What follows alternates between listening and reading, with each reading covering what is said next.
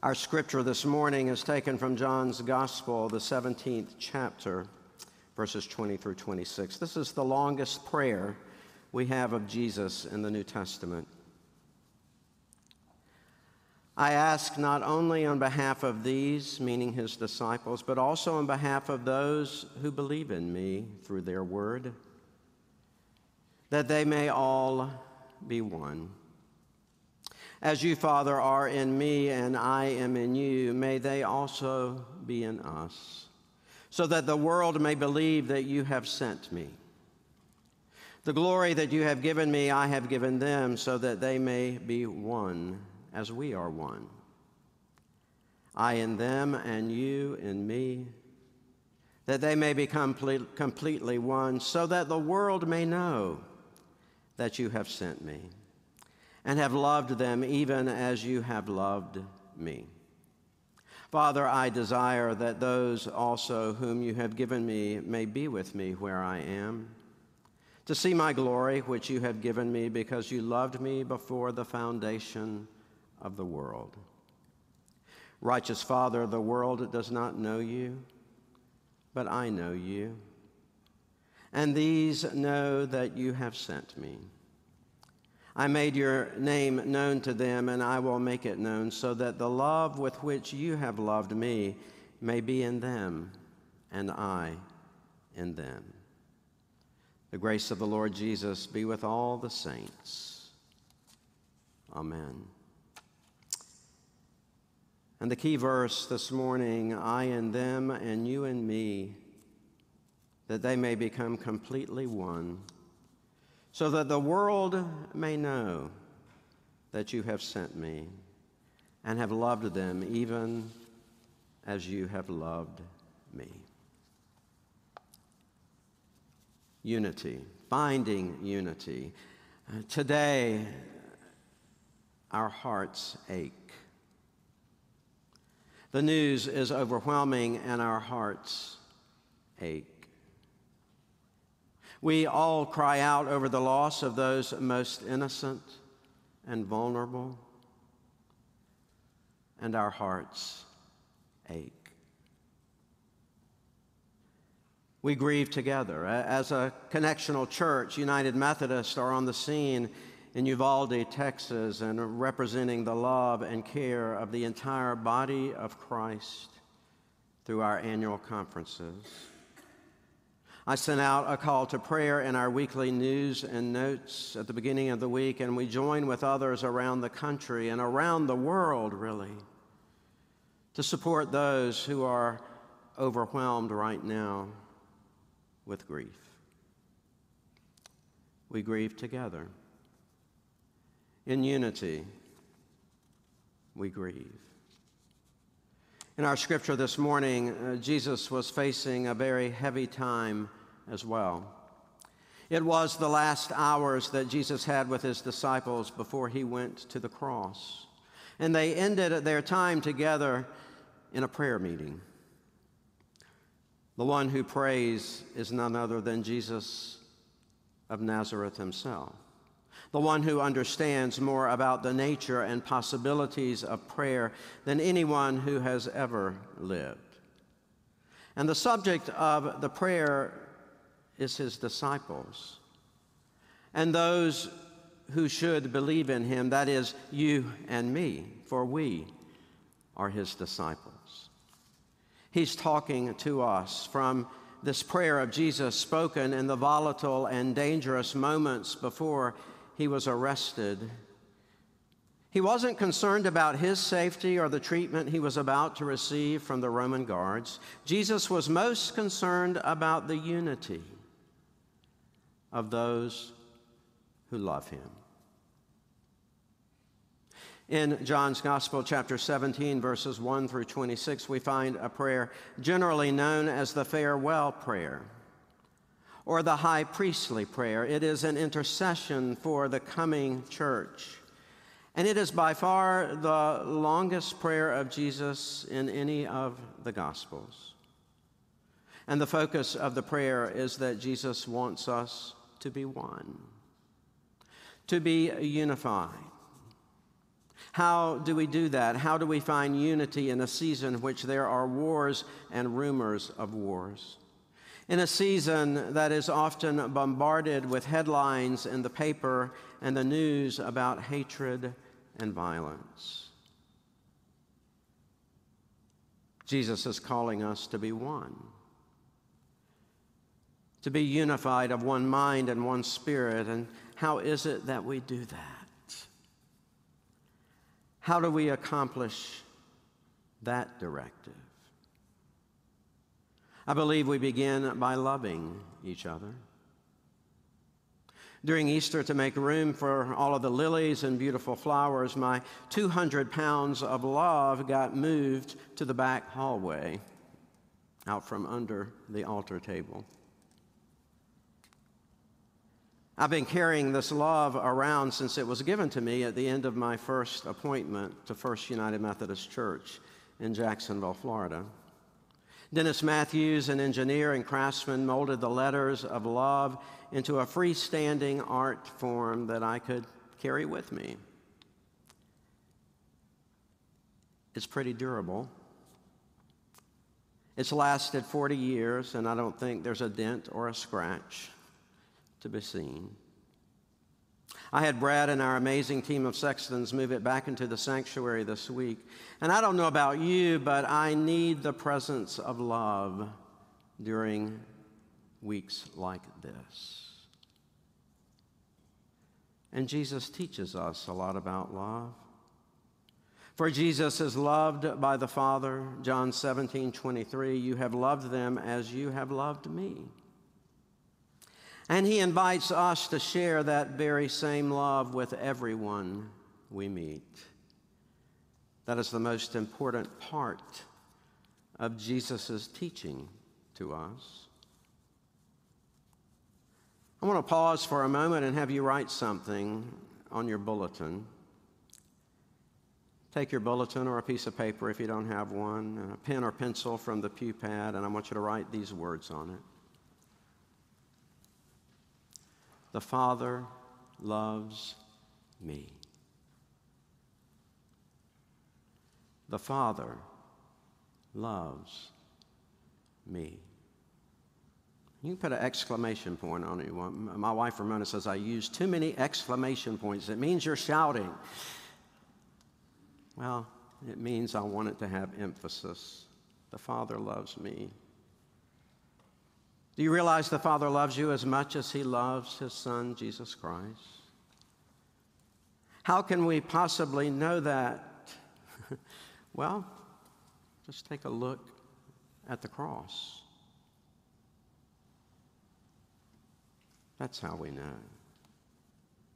Just look at the cross. The cross is an ever-present symbol of God's love for us. He loved us so much that he gave himself, his very life, so that we might live and have everlasting life. Our unity in the church plays a major role in how the world perceives Christianity. Only the sight of united Christians will convince the world of our Lord's mission and love. Remember the words of Jesus, this is how the world will know that you are my disciples, if you have love one for another. I love the scripture in our reading today in verse 23 that simply says, so that the world may know. So that the world may know. The glory that you have given me, I have given them, Jesus said, so that they may be one as we are one.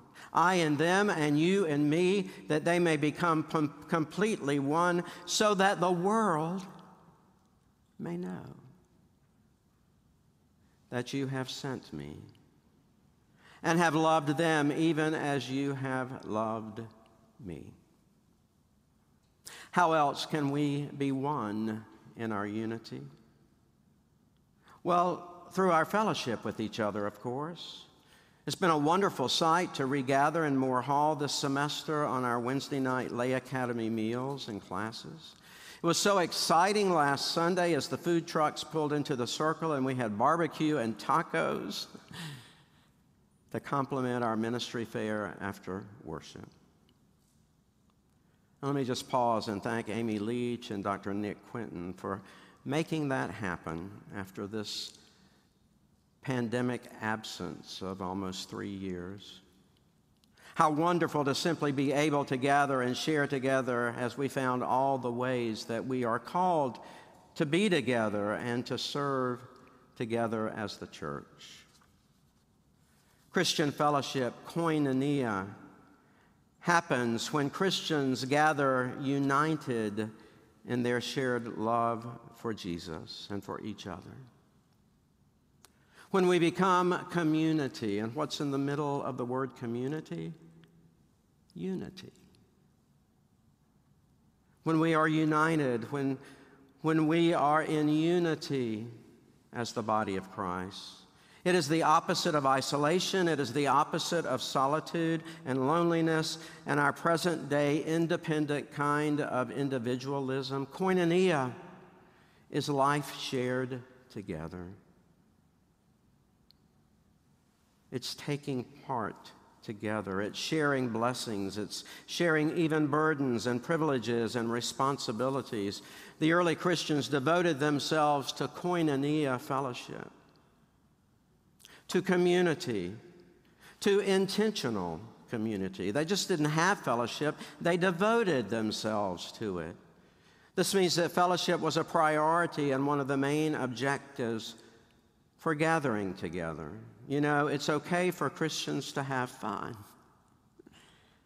Whether I was wearing the hat as a youth director or as a district superintendent, I've often shared with those who were present that we'll do primarily two things when we come together in community. Hopefully, we'll learn something together about Jesus. And secondly, if I have any say in it, we'll have some fun. It's okay to rejoice with one another. It's more than okay. It's the right thing to do. We learned in our ministry fair last Sunday that small groups are happening all around us and that some of us need to be more intentional about being a part of them, of joining in our church family, of even joining a small group. I heard we had about 8 new ushers sign up last Sunday to serve on Sundays during worship. Somebody commented to one of them, "I thought you were already an usher." He said, "No." I said, "Why not?" "No one's asked me." So I'm asking you today. Billy needs more ushers. Why not speak to him after worship today and tell him you'll sign on the dotted line? We've had a record number in our Wednesday night creation care study this summer. I think we've had more than 35 or 40 participating every Wednesday night in person and online. Our prayer quilt ministry is back up, and we had a dozen or more sign up for that last week. We had a group meeting yesterday at the church making and learning how to make prayer quilts. The Historical Society was recruiting like crazy, and they found someone, I think, from this prayer quilt group to make a new church banner for them for our 200th anniversary coming up in August of 2024, and they need your help. Are you interested in joining our mission team to Guatemala? I talked to Jane Matan this morning. She said, "There's a place for you." Would you like to help with children and youth ministries? There's a place for you. Do you need an exercise group or a walking group to join with? We've got a place for you at Trinity. Come and join one of our many musical groups at Trinity and exercise your vocal cords with this great choir behind me, or your arms and hands in ringing the bells or the chimes or playing in the pan choir.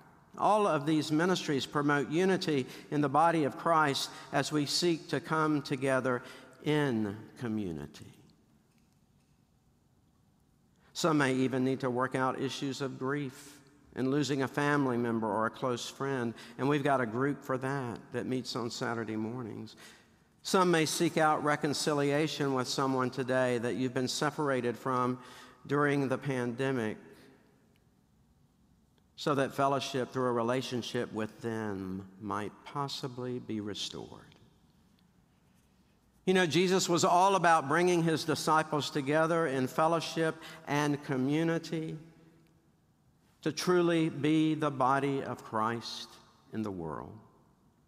And finally, we are the church in unity because we can share together in worship. Each time we share the Apostles' Creed, we are calling ourselves together in unity and accountability to say, we believe.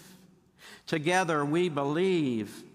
Our statements of faith, our covenants found in the Ten Commandments, and as United Methodists, John Wesley's 3 simple rules to live by: do no harm, do good, and stay in love with God. The rules from John Wesley are simple. They're not only good rules for us in our personal contact and conversation with each other, but on the internet and in social media conversations and postings as well. Oh, if we could only do good, do no harm, and stay in love with God. Are you ready for some good news today? Here's the good news. I would dare to say it's even great news. We can know God and help others to know God. We can change the world as United Methodists. We do not believe that everything is predetermined and that the future is fixed in every detail. We believe in God's grace, that we have free will, that we can make choices that will, with the help of God, determine the future of the world. We can change the future by the things we choose to do. Just ask our creation care team. They're doing a marvelous job of teaching us how to care for the world around us. And how exciting is that? How history will be different because of our actions. How history will be different because of what we choose to do in loving each other. Our mission and our vision, our purpose at Trinity has not changed. It is printed on our bulletin every Sunday, and it's on the front page of our website. Let me invite you to turn again to your bulletins to the front page. And let's read it together this morning, starting with our vision. Trinity United Methodist Church will be a diverse Christian community, shining as a beacon of God's love and actively engaged as the heart, hands, and feet of Christ in the world. And our mission, because of God's love for us through Jesus Christ, we exist to worship, grow, and serve. We are living into that in tremendous ways. We stand on the shoulders of those who have gone before us, those with purpose and mission and vision for the future. In unity, in community. We close today on this Memorial Day weekend remembering our heritage, remembering our fathers and mothers from this congregation, remembering those who loved this country and gave their lives in her service. They have given the ultimate sacrifice. And so may we honor them today and always, for they are the saints in our midst, the saints of our faith. As we stand today for our closing hymn, may we stand in honor and memory of those who have gone before us, as we sing number 711, For All the Saints.